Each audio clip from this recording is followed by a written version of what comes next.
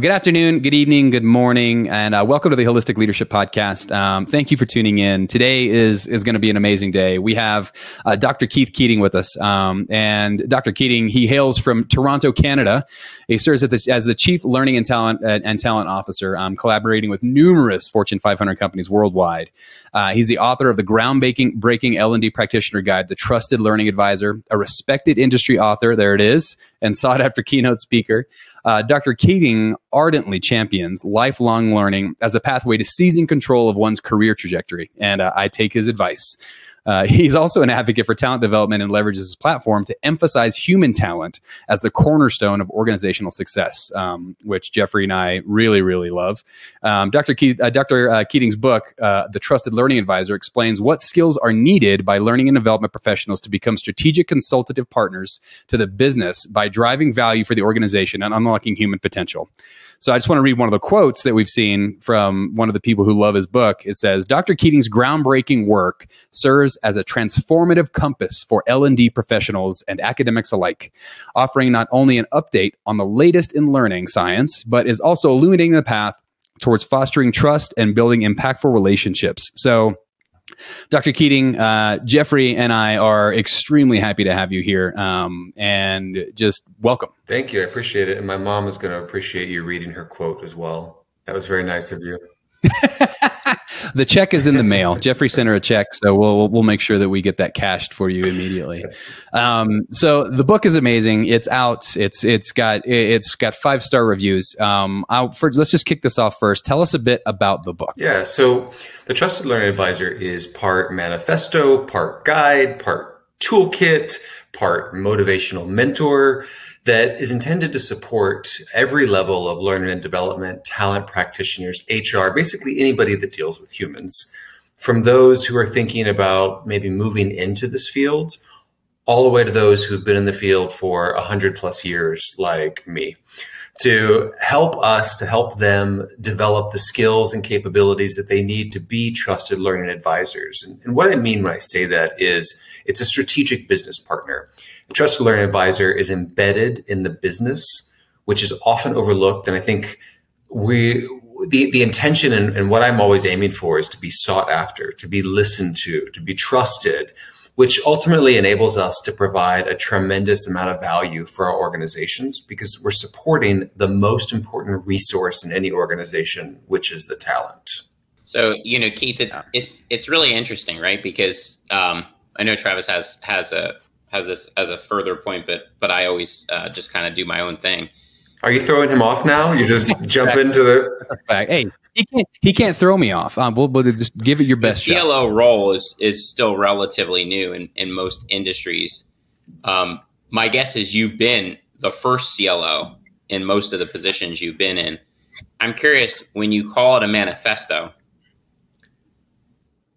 how would you describe most organizations today when it comes to learning and development?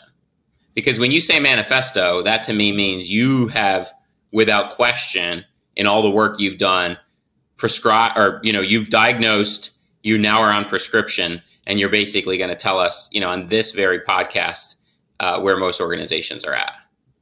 That feels like a lot of pressure. Maybe I need to go back and look at synonyms for manifesto, because if that's what it means, I am not ready to tell you how most organizations are. What I can tell you is about the organizations I've worked with, as well as what I learned from other practitioners in the field, including from you as well. I would say that it largely is dependent on the organization itself. I don't think we're at a stage yet, because it is still so new, that we can generally say how CLOs operate across organizations, across different industries, because for the 3 main organizations I've worked with as a CLO, but then the others I've consulted with, every single one of them is different. And every single one of them treats the role differently. The title itself isn't standardized. The accountability, the authority isn't standardized. So I think that's one of the challenges that we face is when you look at the CEO, CIO, CTO, CMO, all of those roles are fairly standard. It's, you know what you're doing as a CEO in this organization, you know what you're doing here, you know what you're doing as marketing, you know what you're doing as HR. But when we get to learning and talent development, it's truly dependent on how mature that organization is as a learning organization. It's dependent on just so many other factors that can come into play.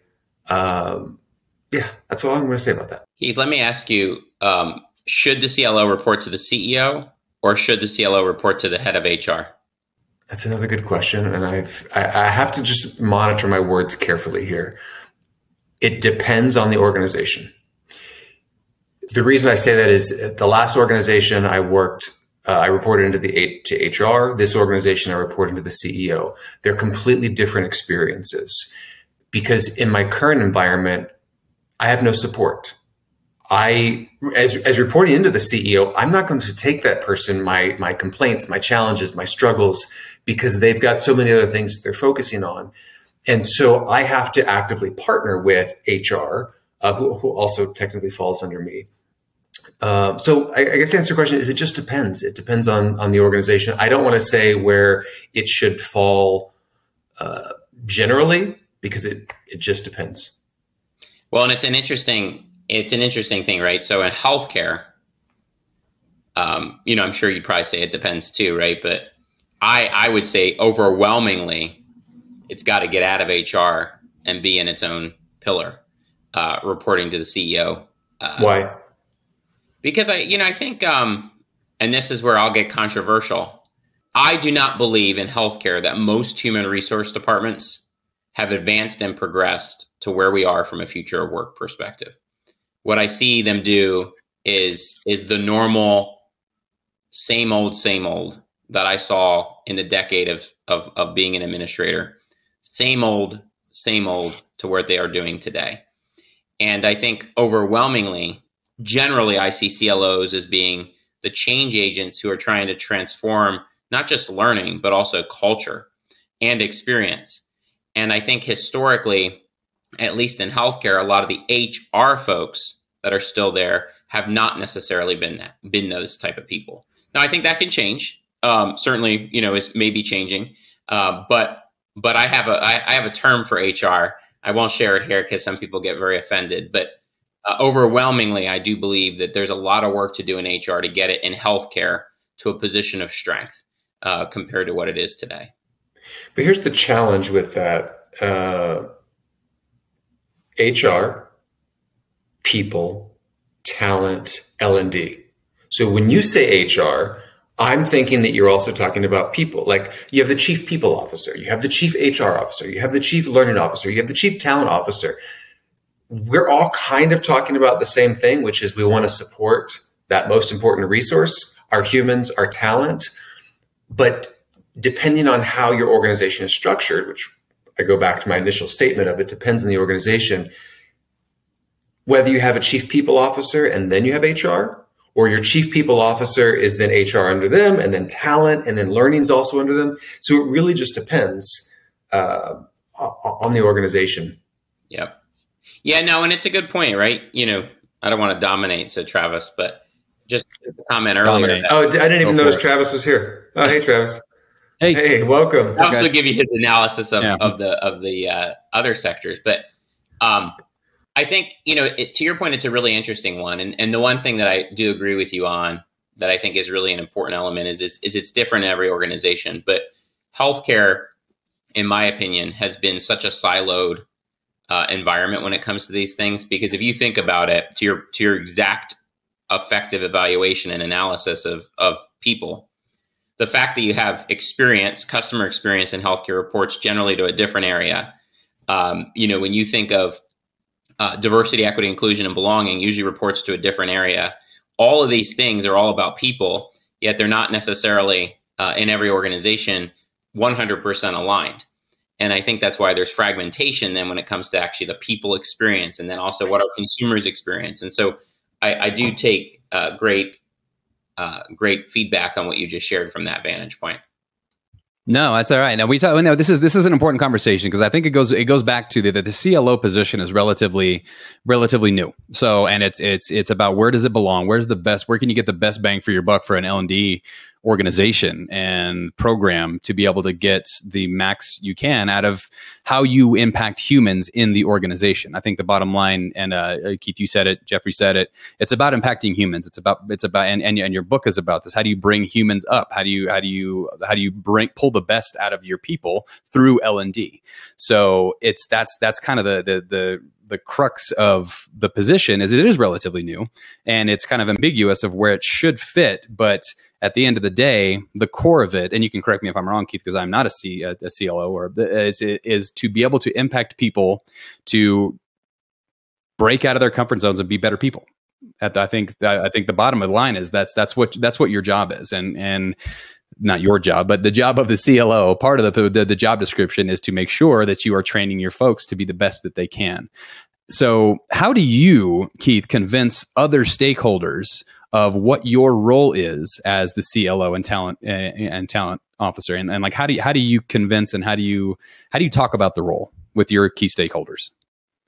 I think first of all, it depends on which stakeholder I'm talking to. And it starts with understanding them first. So I would say, what's important to the business? What's important to them? But also, what are the larger organizational goals? What's the strategy of either the business partner, stakeholder, business unit, organization itself? And how are we aligning to support their strategies? I think where we often get off track is when we're trying to drive our own initiatives, our own, I can't think of the word right now. Our own, Jeffrey, help me out here. When we're trying to drive our own agenda. Thank you. See, we're together, we make a fantastic human. So yes, driving our own agendas. I see a lot of L&D groups who disassociate themselves from the other business units, and we speak our own terms. We have our own language, we have our own acronyms, we have our own ways of measuring our value or our ROI. And it's not our stakeholders' job or responsibility to translate that and be able to understand what we're saying. It is our responsibility to understand what they're saying and to speak their language. So I would say first and foremost, it's speaking the language of the business so that we're translating our outcomes, our vocabulary, whatever it is, into something that's meaningful and relevant to them. It's being able to demonstrate value, and value is not ROI. And this is controversial, I think for some, I thoroughly dislike ROI. When you look at how a business measures and calculates ROI to how we try to do it in learning and development, it does not translate because there are so many outside influences and factors and whether or not something is successful. You've got Phillips ROI, you've got a version of Kirkpatrick. There's all these models that exist, but when you try and take that and give that to a CFO looks at it as like, yeah, that's actually not going to work for us because we cannot report out on those numbers. It's not the way that we report our ROI. So I prefer the word value rather than ROI. And then I think two more pieces, and then I'll stop.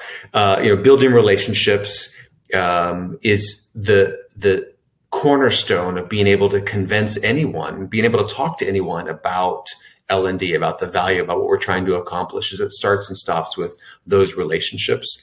And then lastly, it's about sharing our success stories. And so when I think about value instead of ROI, the qualitative research that we can do about our success stories really is more impactful to me than an Excel spreadsheet that shows, hey, I had 40 people that took this class. Here's how long their butts were in the seats. They completed this, they did that, rather than talking about an individual who was hired, who might have struggled in their role, wasn't performing very well. We were able to coach and develop them. They've now surpassed their measurements. They've now been promoted.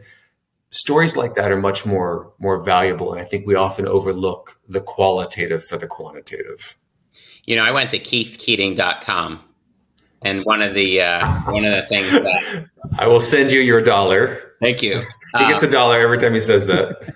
It'll help me, go get the Keith Keating suits that I'm going to check out. One of the things that I was inspired by, and it was also something I was inspired by when I first met you, and is your mission. And I want to read that because I want to I want to ask you to kind of delve into that, because that mission, and Travis and I talk about this all the time. I don't want to speak for Travis, but I think both of us would subscribe to the belief that many people are in leadership without a mission and are just doing what they think should be done, but aren't thinking about people in most decisions. But you say, my mission is to empower, enable, and encourage our workforce to prepare for the future. But I was delving a little deeper into that, because one of the things that I was inspired by was you have a very strong focus on design thinking. And that is pretty rare, for someone who's also led human resources, I would say. Can you just share with us, like, when you look at this topic of the future of work, which, is upon us as we speak, every leader is dealing with people challenges. How would you, if you were sitting in the room right now with you do this all the time as a consultant as well, if you were sitting in a room with leaders and you were saying to them, you've got to empower, enable, and encourage, what would that look like? Because I know from leaders at GM to several other large corporations have cited you in helping them do that. So if you were, there's leaders listening to this, what would you tell them is the first thing that they need to do?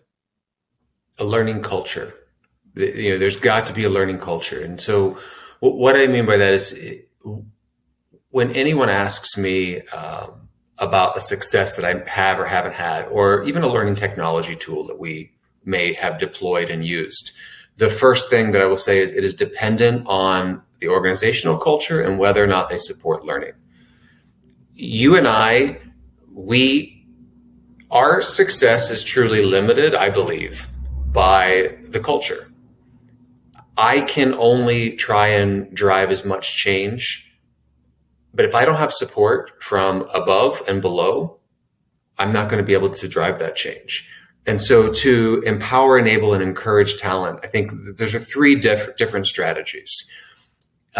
Empowering them means that we're creating a culture that supports the ability for them to learn. Encouragement means that we're creating a system that helps them learn. So it could be a quick example, setting a certain number of hours that every employee is required to take for learning and development. And I don't mean your compliance and regulatory training, or in healthcare, your certification training, your yearly credits. I mean, we're creating a space. Yeah. We're creating a space that says, hey, 40 hours a year, whatever the hours is, we are going to provide you an opportunity to continue to grow and develop as a human in areas outside of your job. So empowering, encouraging, and enabling them means we've got the tools available. I'll give you an example. Tuition reimbursement versus tuition assistance. Huge difference there. Tuition reimbursement means that you are required to pay that money up front and carry that cost for potentially 6 to 8 months. Many employees cannot afford that. So a lot of organizations will say, yeah, we have a tuition reimbursement program. It's $5,000 a year, whatever. Great. You're assuming your employees can afford that, which many of the people that need this actually can't. Those are our frontline workers that tend to live paycheck to paycheck. So you're asking them to carry that cost and then carry the interest rate along with it, but you're not going to reimburse them for that interest rate. So now they're actually in a deficit for your tuition reimbursement versus tuition assistance, which means I'm paying for it up front for the employee. I'm truly creating an environment where they can learn. So kind of three quick examples of empowering, enabling, and encouraging. It's creating an environment that allows employees to truly grow, learn, and develop. You're giving them the time away from their actual job where they are supported to do this. And many organizations do not do that. They will claim, yeah, we're training our people for the future of work. These are skills that are important to the organization, not necessarily to the human. And we're also not creating an easy way for them to be able to pay, sign up, and take the training, take the learning. Yeah, that's awesome. So we're actually doing some consulting for a company right now that's doing just that. They're kind of taking a different twist on how they develop leaders. Instead of the tuition reimbursement or the tuition assistance, they're actually doing an in-house leadership. They're consulting with us to do an in-house leadership 2 days a month, where all of their leaders come to a room, and what they want to do is they want to be $1 billion company. So they take the stance of like, the way that we're going to get to $1 billion is by training up our people to be able to become and be ready for when we are $1 billion company. So to me, you talk about in your book being proactive versus reactive. To me, they're taking a big stance on being proactive in their L&D and developing to be that company that's going to scale and it's going to do great things. Can you unpack a little bit more the proactive versus reactive approach to L&D and what that means to you? I want to just kind of respond. You when you were just sharing that, you triggered something, and that is training versus learning. And I think one of the things that as an industry we have to be more conscious on is our vocabulary. When you say the word training, I have a visceral response to it. You know, if you said to me, "Hey Keith, there's a training you need to go take," it feels punitive.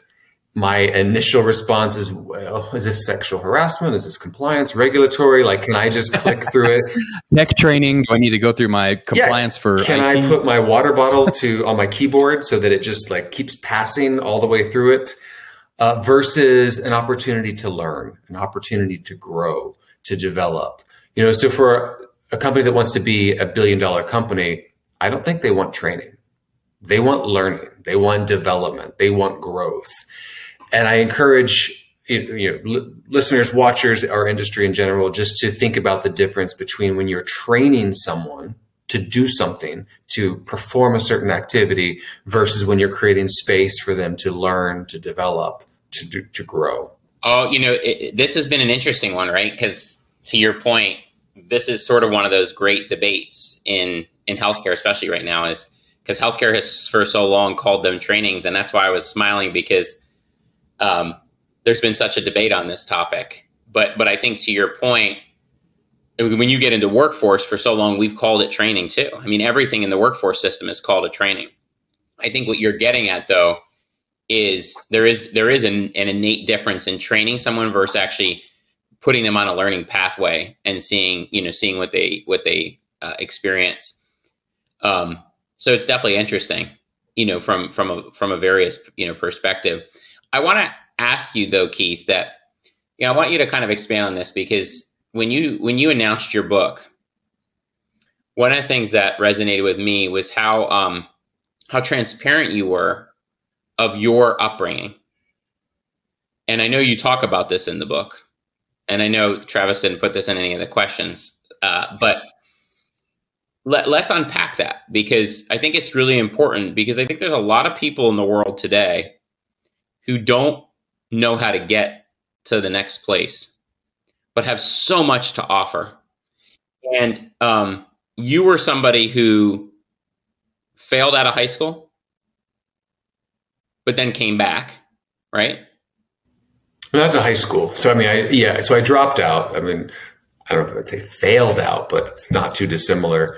I dropped out of high school at 15. I struggled significantly with the formal education system. I had grown up in Europe. When I moved to the US, it just didn't match. And so I had teachers saying either I was above average and needed to skip a grade, or I had teachers saying I was mentally challenged and needed to be held back and to put in special programs. Mm-hmm. And so at a point I just said, I can't do it anymore. It didn't feel like a safe space for me, physically or emotionally or mentally. And so I dropped out. I got my GED, and then I was 15. And so I spent the next 10 or 15 years going in and out of community colleges, trying different programs, and just still struggling with that education system in general. So the point about my mission, empowering, enabling, encouraging talent to take control over their future through the power of learning, is based on my own mission and my own recognizing the power of learning. And learning doesn't mean school necessarily, and learning doesn't mean training. And I think that's kind of the path you're opening up for me to talk about here a little bit, is that for me, I'm extremely passionate about everyone in the world understanding that when you learn how to learn, you are unstoppable. I'm not a know-it-all. I don't know much, but I can learn it. I can figure it out. And that is the ultimate skill set that I want for everyone. Because here's the thing, every organization has problems, and they're always going to have problems, and they're always going to have transformations, and they're always going to be trying to grow and develop and evolve, which is fantastic. But we as learners, as talent, as employees, have to also fit into that cycle. We need to be agile, adaptable, resilient, and we need to be learn-it-alls, not know-it-alls. And what I want employees to be able to fill that next organizational gap, whatever it is. And we don't know what it is. We don't know what's going to happen in 3 years, 5 years. None of us predicted COVID besides Bill Gates. And even when it hit, none of us knew how to really react to it, but we did. We evolved, we learned from it. Our organization shifted overnight. And as much as a tragedy as COVID is, there's also some beauty that comes from it. And I think the beauty was our resilience, our agility, our adaptability. And there are companies that did not survive. And a lot of that was related to the fact that they couldn't pivot so quickly. So long story short, for me, I struggled with education for years and years. And it was part of the reasons why I joined my doctorate or got the doctorate, was because I wanted to come out on the other side as somebody who didn't follow that linear path. I didn't come from means. I didn't come from education. I was not a good student in general. But I can do it. And I believe if I can do it, somebody who's a high school dropout, graduating from Ivy League, then anybody else who's interested in wanting to do that can also do that. Mind you, you don't need the doctorate to succeed. I was successful before it. And it has definitely helped evolve me as a human, as a learning development practitioner, but I didn't need it. But the fact that I have it now gives me a platform to be able to say to others, you don't have to follow that traditional path. Our paths are like our fingerprints. Every single one of them is unique. Jeffrey, your story is going to be different from Travis's, which is different from mine. And I think each of our stories are beautiful and unique, but I just want to be a voice for others who have struggled with education as well, to say education and learning are not the same. And we have so many opportunities to learn now in front of us that we do need to be lifelong learners. Again, that doesn't mean you have to be in school forever, but you do need to keep learning. But I gotta jump in here too. Like I could not agree more, Keith. I was the same way. I was the worst student in high school. I did the bare minimum to pass.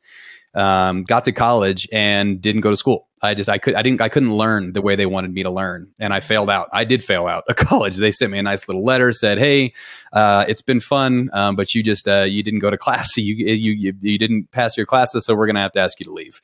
And then I joined the Marine Corps, and then through the Marine Corps, really learned how I learned, and was able to do kind of the same thing. And again, you and I have similar doctoral degrees. They're both doctors of education and in leadership and learning and development and all similar paths. But I just want to, I've grabbed the script and I've thrown it out the window at this point, but like, I just wanted to highlight for those people, like, this is not unattainable by any means, any way, shape or form to anybody listening, anybody hearing this, anybody in finding themselves in a place where they're struggling, trying to become educated. And I love that what you said about learning versus being learn it all versus know it all. And I think I'm going to steal that. It's just, there has to be a future where folks like us who the traditional learning model just did not work for us. Or for me, I'll speak for myself. For me, a traditional learning model didn't work for me. So I had to piecemeal together these different things to be able to figure out how I could learn best. And again, you don't need the doctorate, but it allows us to be able to talk about about the attainability of learning, and it's super refreshing to hear, and I love it. At one point, I just want to call out, I think, Jeffrey, you'll probably echo this, although I don't want to speak for you, is I am not promoting at all higher education. And I'm not suggesting in any manner that anyone needs to have higher education. I think that is a completely separate conversation we can have for another time. And I'm reemphasizing that to me, lifelong learning and the importance of learning is not necessarily connected to higher education. You can learn everything I learned right now on the internet for free. You don't have to pay a dime for it. So it just depends on the path that you want to take. And reemphasizing that I joined the doctorate program because I wanted to achieve a certain status and platform so that then I can say, look, yes, I did all of this, but I didn't follow the traditional path. And I didn't necessarily need to do this, but I had the opportunity that was presented to me from a mentor who created that opportunity, and I wanted to take advantage of it. But for me, the importance is lifelong learning can happen so many different ways and can be free or very low cost. Well, and I think to your point, the other piece of that too is, right, higher ed, like lifelong learning, should always be career connected. And that's really where the ultimate opportunity is for anyone that's in higher education today. If you don't see yourself as teaching pedagogy that leads to career upskilling, leadership development, you name it, then you're misguiding our future. And so I think, to your point, that's super critical. I'm curious though, we've got probably maybe a minute or two left. And I just want to give you, just an opportunity before Travis closes us out, just to share with people, particularly a sense of hope, because this is a really rough time in a really challenging world. And many people would say, when they hear this, they're going to say, love what Dr. Keating is saying, but how do I do it? And so I just want to ask you to just share what should they do? How should they do it? Certainly read the book, but what will help them bring back that desire to do, to enact change in organizations if they're dealing with a really rough culture, those types of things? A few things. Yes, one, buy the book. It's all in there. Step two, yes, every answer is in there, and it's much more eloquently put in there because it's been edited 100 times. Here's the most important thing to remember is, why are you in this industry? Why are you doing this? Take a step back and think about is this just a job? Is it just a paycheck for you? For me, it started as absolutely that. I lucked into it. I didn't want to be in this field. It's not like I grew up and said, hey, I want to be in learning and development. Didn't know what it was. I was in fast food. I found a way to get out of fast food by being a Microsoft Office trainer. Had no idea what it meant to be a trainer. I thought, yeah, anybody could do this. I was the worst trainer that ever existed. See, now we know why he doesn't like the word training, Travis. Makes him twitch. So I studied. I every day I got 0.0001% better, and eventually it turned into a job. Then it turned into a career. Then it turned into a passion. Then it turned into a calling. But it took all of that trajectory. I've been in the field for 25 years. I started when I was 5, if you're doing the math. But it took that long. Older than me. Yeah. It's important to first recognize where you are on that journey. I hope that you get to that point where it is a passion and then it becomes a calling. And for me, I look at, I try and find the passion in what I do, not try to let passion drive me. I think some people get a little bit lost with that sometimes, but I look at the passion. So I found the passion. Moral of the story is this: our employees need us. Our talent needs us. Our people needs us. There is no one else in the organization where it is their job to look out for the talent and to help them grow and develop. HR doesn't do that. To your point earlier, about the difference between HR and L&D, HR looks at benefits. They look at an aspect of the well-being of an employee, but no one is looking every day at, are my people growing? Are they developing? Do they have the skills that they need to be successful? And here's the big thing, the big motivational piece. And I'm going to get to the motivation in just a moment. AI is going to disrupt all of us. It is disrupting all of us. Every industry, every role, no one is safe from it. I don't see that as necessarily a bad thing because we still have time to figure out what that means. And that is our responsibility as learning and development practitioners, to be looking at our organization to figure out which roles are at risk, either of being redundant or being significantly changed. Those employees, they don't know. They don't know until it's too late. When someone comes to them and says, hey, sorry, your role is now redundant. It's time to move on. And they're hit suddenly with, oh my gosh, wait, you mean we don't need copywriters anymore? We don't need anymore? We don't need writers. We don't need editors. We don't need this. The change is coming. We have time to help our employees develop and get prepared and get ready. For me, that's what drives me right now, is knowing that they do need us. Here's the thing. It's a thankless job. No one reaches out to me ever and says, thank you for what you're doing. And I think that is felt probably across most L&D practitioners. All we see is a little sliver of what we do. So it can feel hopeless at times. It can feel like no one cares. It can feel like it's thankless, like there's no one supporting us. And you're not necessarily wrong. But at the end of the day, people need us. Whether or not they know it now, when they're not laid off, when they have developed those skills, when their job is saved or they're able to transfer into a new job, that's us. We did that. We may not be noticed for it or thanked for it, but that's what drives me, is to know that I can help support my talent, the people in my organization, to have a future. And I try and think of it beyond just the organization. I do think of it as a future in general, because once they learn how to learn, once we can help them tap into that, understanding the skills that they have a future. And that's what I want. I want all of the employees to not live in fear, because many people do live in fear for the future of their job. And it's a horrible place to be. And I have the luxury and the benefit of never living in fear, because I know that I can solve problems in organizations. So I'm going to always have a job.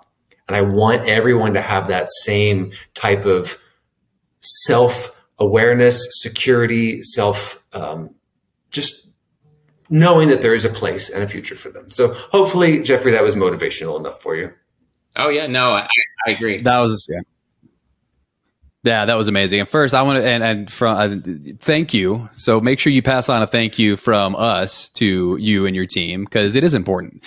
We don't see that people get promoted because of what they've learned about the job that they got promoted into, or they've done some kind of learning, not training, to be able to help them to get into a position. So just grateful for what you do, what you're bringing into the space, the innovation that you are, and innovation is not always tech. The innovation, the way that you're thinking differently about L&D into the space is it's refreshing, and it's something that the world needs. So before we close, I have two things. One, for those that are watching this, what's the name of the individual over your left shoulder who's sitting in that chair, and is he left over from Halloween? Because he's freaking me out right now. It's so funny, Charles. I was going to ask too, and I kept looking. What is that? So for those who are listening, over Dr. Keating's shoulder is looking like a mummified individual left over from Halloween. He's going to bring him over here. There's the light. He's turning it on.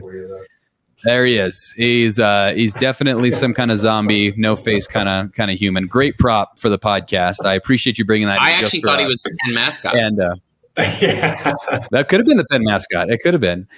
Second thing I want to talk, I want to close this out, is where can people find you? Where can people find your book? Where do you want people to search for Dr. Keith Keating and get a hold of you? I would say the bookseller of your choice. Amazon is always the easiest one for me. Plus, it's a good way to track all the reviews, the 5-star reviews. You can add anything less, but we prefer 5-star reviews. You can also go to keithkeating.com, as Jeffrey had already noted, or LinkedIn. Very active on LinkedIn, so please feel free to add me there. Nice.